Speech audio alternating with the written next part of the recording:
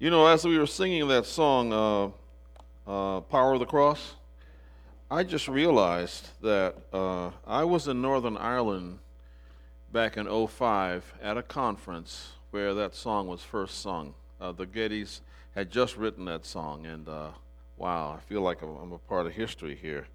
And that every time I sing that song and the other one, In Christ Alone, that they wrote, I get I get tears in my eyes. You know, I just think about just the idea of God, the creator of this whole universe, that we don't even know the end of it yet.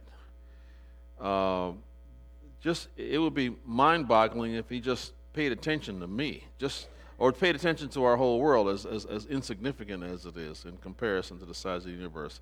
And then he pays attention to each one of us and hears us pray and answers us. That's just amazing, you know. So, and then not only that, but he, when we rebelled against him, he sent his only son to save us. I mean, that's just incredible. That's incredible.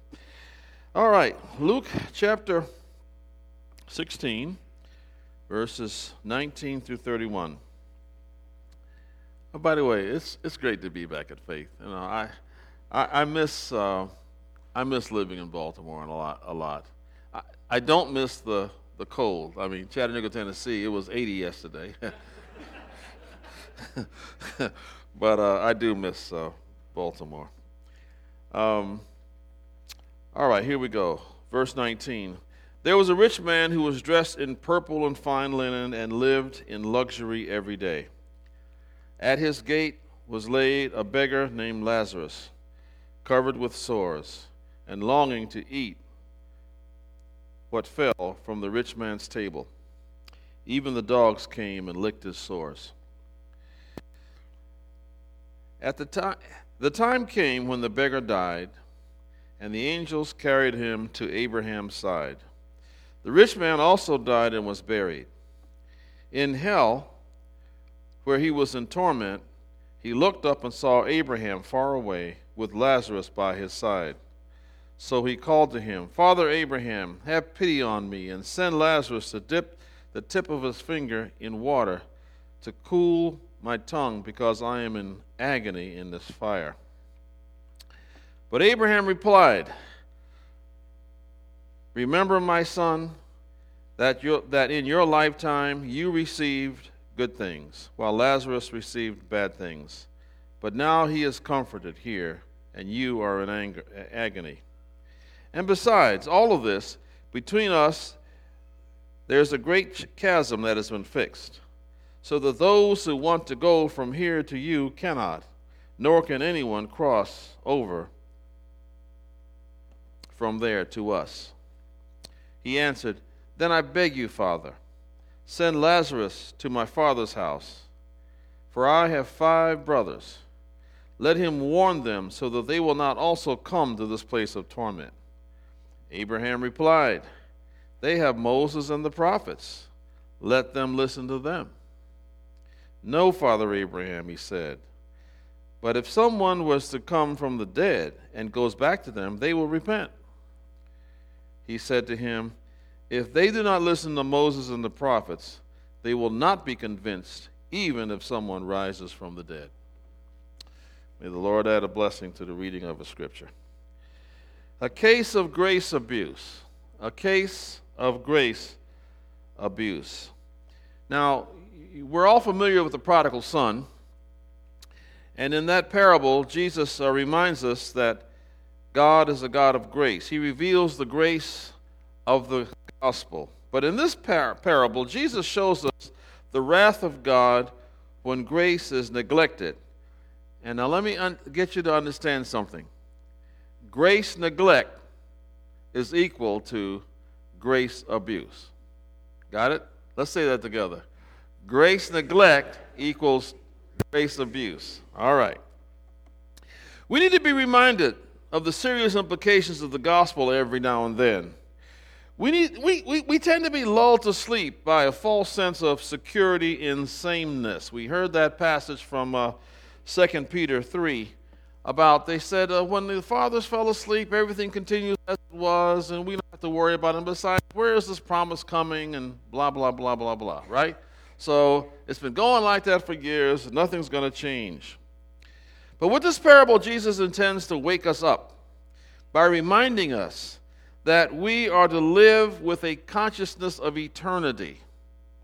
Now, I'm not saying that we should be so heavenly minded that we're no earthly good. I'm not saying that. But as we live in this life, we got to think also in terms of eternity. Now, that helps you out a little bit. Sometimes things get kind of rough in history. Sometimes things look kind of grim. Sometimes you might wonder, well, what's going on? The problem is when we see things from the perspective of history, it's like looking at a ledger sheet. And you know, a ledger sheet has a debit side and a credit side, right? All we see is the debit side. And it looks like we're $10 million in the red. But if you see the credit side, you see that there's been a $100 million gift. You got that? Now, but we only see the debit side. And God assures us, don't worry.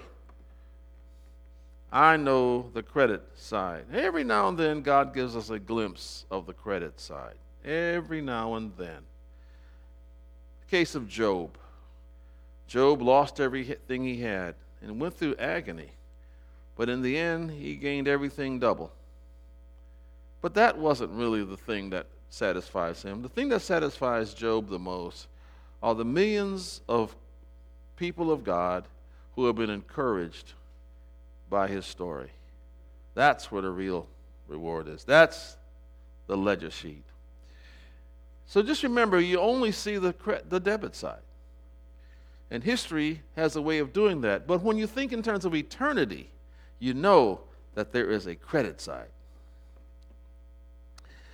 So the other thing, too, is that Jesus reminds us that what we do in history has a direct bearing on how we will spend eternity.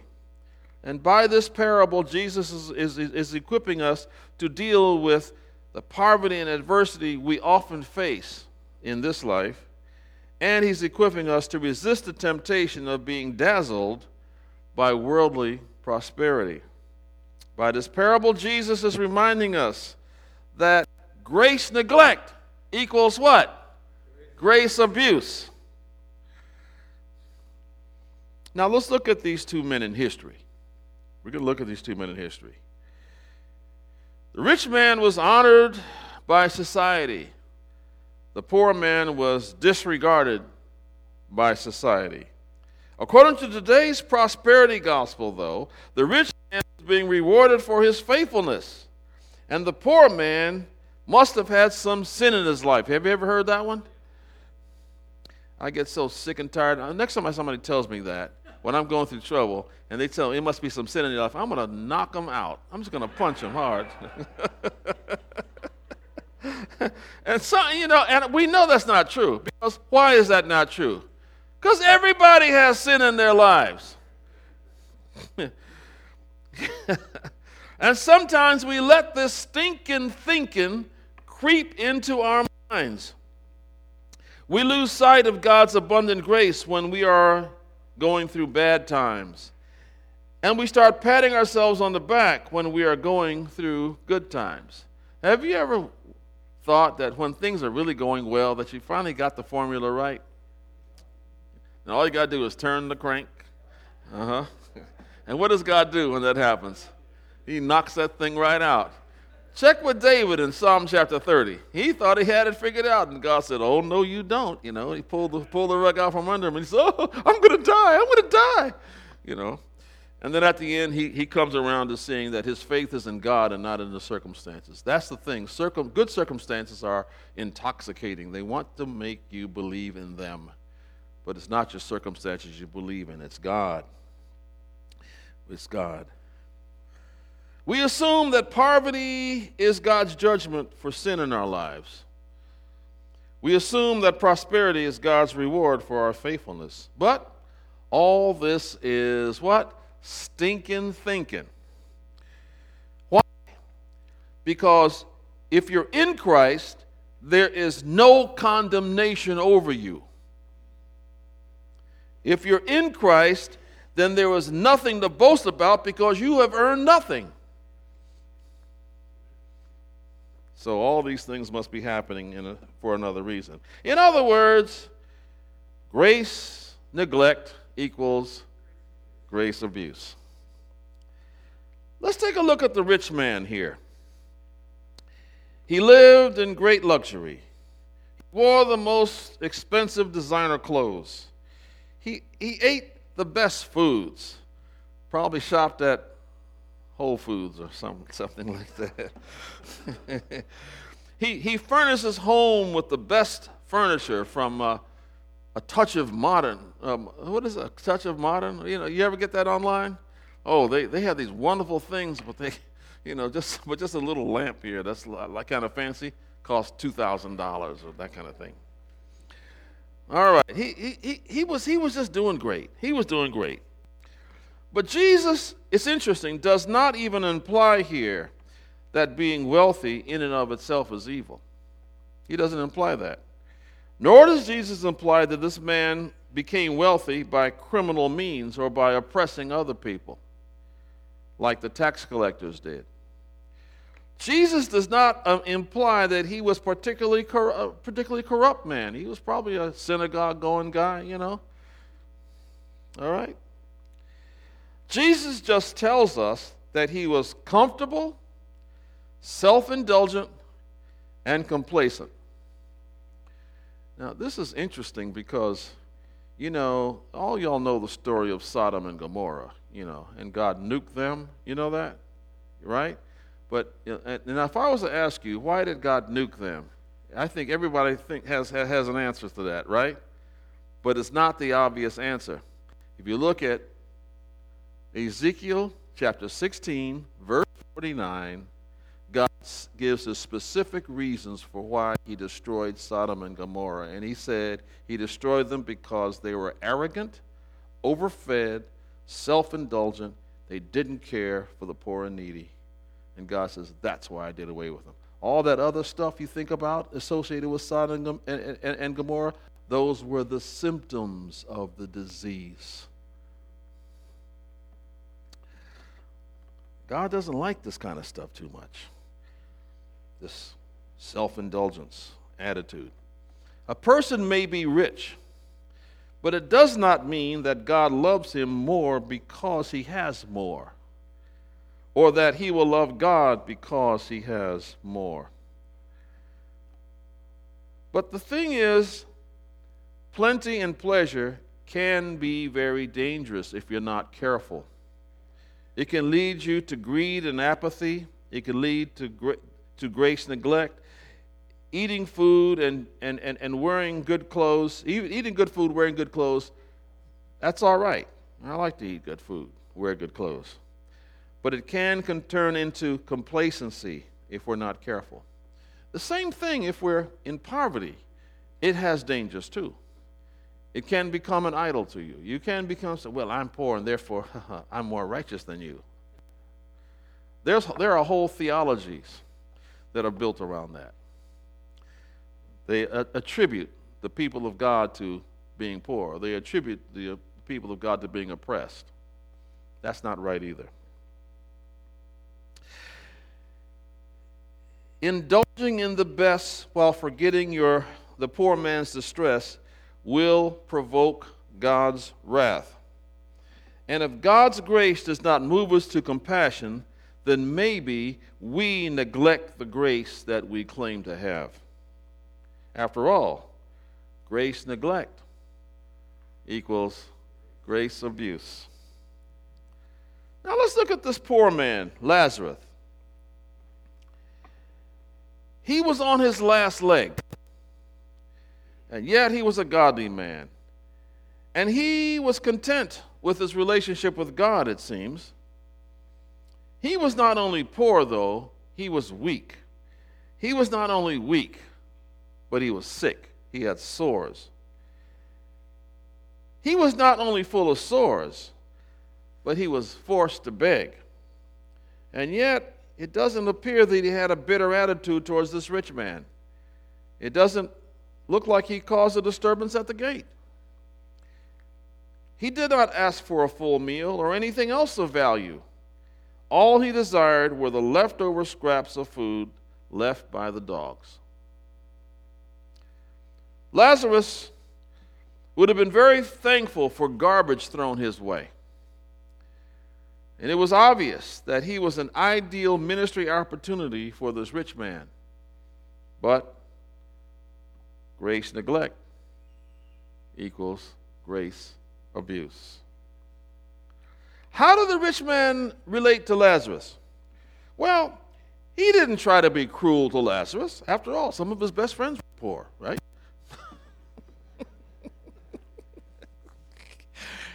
He didn't try to keep Lazarus from lying at his gate. He just never got around to giving Lazarus even the leftovers he was begging for. He just ignored Lazarus and let him just lie there. In other words, he marginalized Lazarus. He took better care of his dogs. They were well fed, yet Lazarus was here starving to death. We abuse God's grace if we are unconcerned about the poor and the afflicted and do nothing to help the poor and the afflicted. Now, this can be in various ways. We talked yesterday at our seminar. Somebody could be caught up in a real bad cultural situation, one way of helping people. And there's other ways we can help. People can be emotionally poor and afflicted and whatnot. But here's the thing. God hates our Christianity if it leads us to pamper our pets while leaving our fellow human beings in distress. In this passage, you will notice that the dogs had more compassion on Lazarus than this rich man did. At least the dogs licked his sores. Grace neglect equals grace abuse. Well, the story goes on. The rich man died and was buried, probably with great fanfare. It was probably announced on CNN and Fox. Okay. I'm trying to be inclusive here, right? But Lazarus died and was not even buried as far as we know. So let's switch over from history to eternity. Let's look at these two men in eternity. Now the tables are turned, and it's too late to change anything. Lazarus is now rich in Abraham's presence, and the rich man is now a poor beggar in misery. To see Abraham should have been a pleasant sight, but because Abraham was so far away for this rich man, it was a painful sight. In history, Lazarus quietly begged the rich man, but in eternity, the rich man loudly begs to Abraham, but it was too late. In history, Lazarus was scorned and not noticed. In eternity, Lazarus was honored and envied. In history, the rich man made light of being a son of Abraham. In eternity, the rich man revered Abraham as his father, but it was no use now. In history, the rich man had no mercy for Lazarus. In eternity, the rich man expected mercy from Lazarus. For old time's sake. I've known you for years. Come on, man, help me out. In history, the rich man didn't give Lazarus a crumb of food. And in eternity, Lazarus could not give the rich man even a drop of water. He who denied a crumb was denied a drop. Grace neglect equals grace abuse. So let's look at some of the implications of this. In history, there are many who use Christ's name as a curse word. In eternity, they will be calling Christ Lord, Lord. But there will be no relief from God's curse. In history, there are many who take God's grace for granted but in eternity they will beg hard for it. But the day of grace will be over. Those who refuse God's salvation when it is available will beg for it when it is not available. Those who do not ask when it shall be given will beg for it when it's denied. Those who forget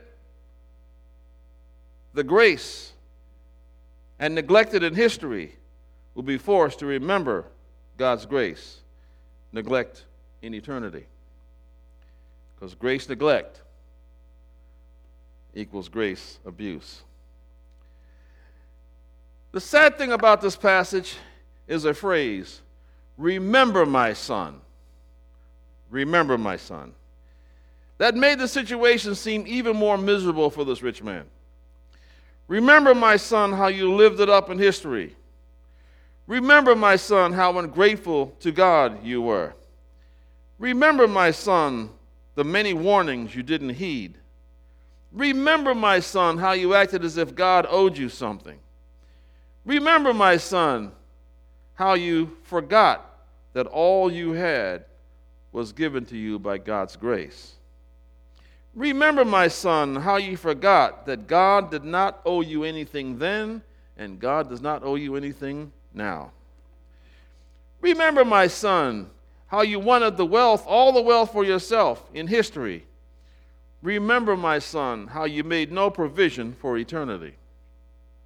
Remember, my son, how you abandoned Lazarus to misery and death, and now it is his turn to enjoy the good life. In other words, remember, my son, that grace neglect equals grace abuse. So the rich man, realizing that there's no hope for him, at least he had some compassion. At least he had a little bit of compassion. So what does he do? He now begs for his brothers. You know, it's funny that, isn't this is incredible. Why couldn't he do that while he was still alive? He begged for his brothers, but Abraham refused his plea for good reason. In essence, Abraham was saying, I will not send Lazarus to warn your brothers because they already have been warned by Moses and the prophets. Why should God warn them again when they keep ignoring the clear warnings that he is now giving?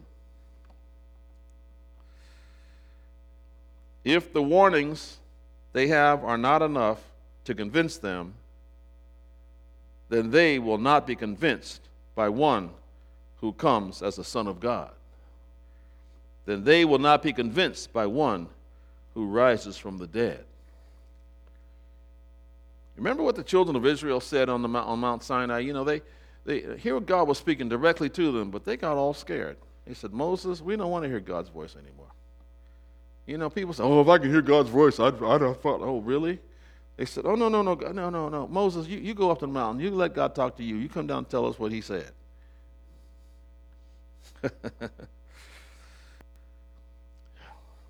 If they find God's word insufficient, they will find God's miracle insufficient. Why? Because grace neglect equals grace abuse. Abraham's words came true here in conclusion. They came true. There were grace neglectors in his time. And they did not believe the testimony of another man named Lazarus when he was raised from the dead by Jesus. They did not believe the testimony of Jesus himself. In fact, they plotted to kill both Lazarus and Jesus. In John chapter 11, verses 45 through 48, and then verse 43, you see the plot to kill Jesus. Now, Jesus did all this great stuff. Listen to this. These are grace neglectors here. Therefore, many of the Jews who had come to visit Mary had seen what Jesus did and put their faith in him. And those are the people of faith, right? But some of them went to the Pharisees and told what Jesus had done. And then the chief priests and Pharisees called a meeting of the Sanhedrin. "What are we accomplishing?" they asked. "Here is this man performing many miracles and miraculous signs. If we let him go on like this, then everyone will believe in him, and then the Romans will come and take away both our place and our nation." Verse 53. So from that day on, they plotted to take his life. John 12, 9 through 11, the plot to kill Lazarus. "Meanwhile, a large crowd of Jews found out that Jesus was there and came not only because of him, but to see Lazarus, whom he had raised from the dead. So the chief priests made plans to kill Lazarus as well. For on account of him, many Jews were going over to Jesus and putting their faith in him." You see, when you neglect grace and abuse grace, you become hardened to God's grace. You become hardened to his word.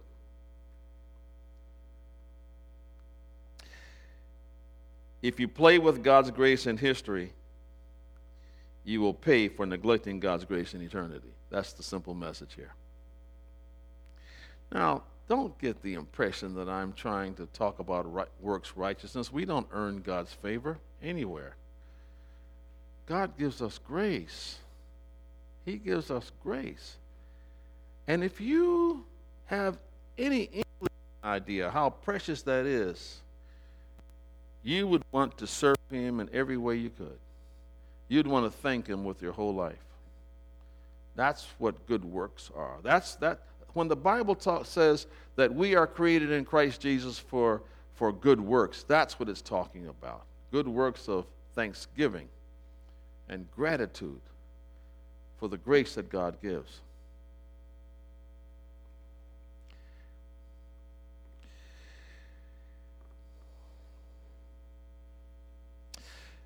So the warning here, I guess, is don't let God find you feasting on the best while ignoring your neighbor's distress. If you understand grace, then you want to share that. You know, I'm learning how to pass the grace that God gives to me on to others. You remember that parable about this young man who owed this king about $20 million? You know that parable. And there's no way for him to pay it back. He was just outdone. And the king said, "Oh, I'll have pity on this man." And he forgave him the debt. Now, there was a guy in his neighborhood who owed him about $20. Now, it would seem that having been forgiven a great debt, he would go and forgive his neighbor who owed him $20. You know what he did? Hung him up by his thumbs, threatened him. "If you don't give me back that money, I'm going to do you in," right? Remember that? Well, grace, neglect. You know the rest of it. So what we need to take from this is that we always need to keep the eternity factor in mind when we conduct our lives, all right? Remember, there is more to life than this life. Remember that we are only looking at the debit side of the ledger sheet. God sees the credit side. Now, let's imagine. Okay, all right. Let's say you work for me, and I say, here's your salary. It's in the bank. You're going to make $100,000 a year.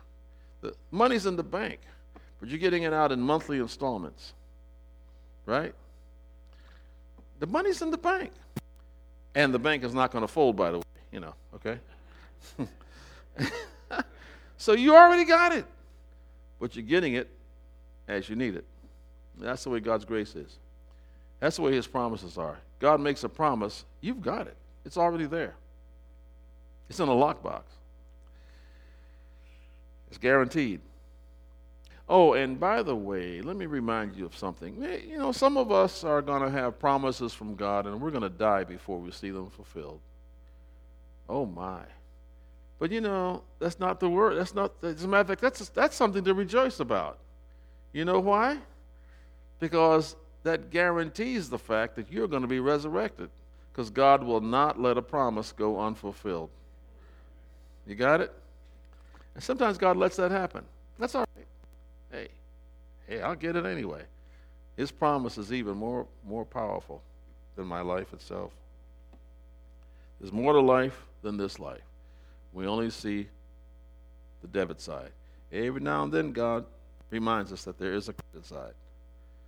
As a matter of fact, he tells us, when times get rough, rejoice in all circumstances. Why? Because it's the will of God concerning you, right? But if you look at the guarantee of God concerning you, because one day you're going to see this thing you're going through from the perspective of eternity or from the perspective of history later on. And you're going to say, I'm glad about that. There's not too long, several years ago, there was this church that I was supposed to be pastor of, and I never became the pastor of it. I rejoice about that. I'm glad I didn't become the pastor of that church, because God had something better for me.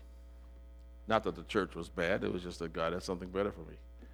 And you look at that. You just remember that. Every now and then, God gives you a glimpse and reminds you that there's the credit side. But the thing that does it is because God guarantees it. It's his promise. And that's grace. If you neglect that, then you're abusing it. Grace neglect equals grace abuse. May God give us the grace not to neglect his grace. Let's pray. Thank you, Lord, so much for your word, for the challenge you give us in your word. Just pray that you will make us doers of your word and not just hearers, that you will give us the grace not to neglect your grace. And by so doing, thank you, Lord. In Jesus' name, amen.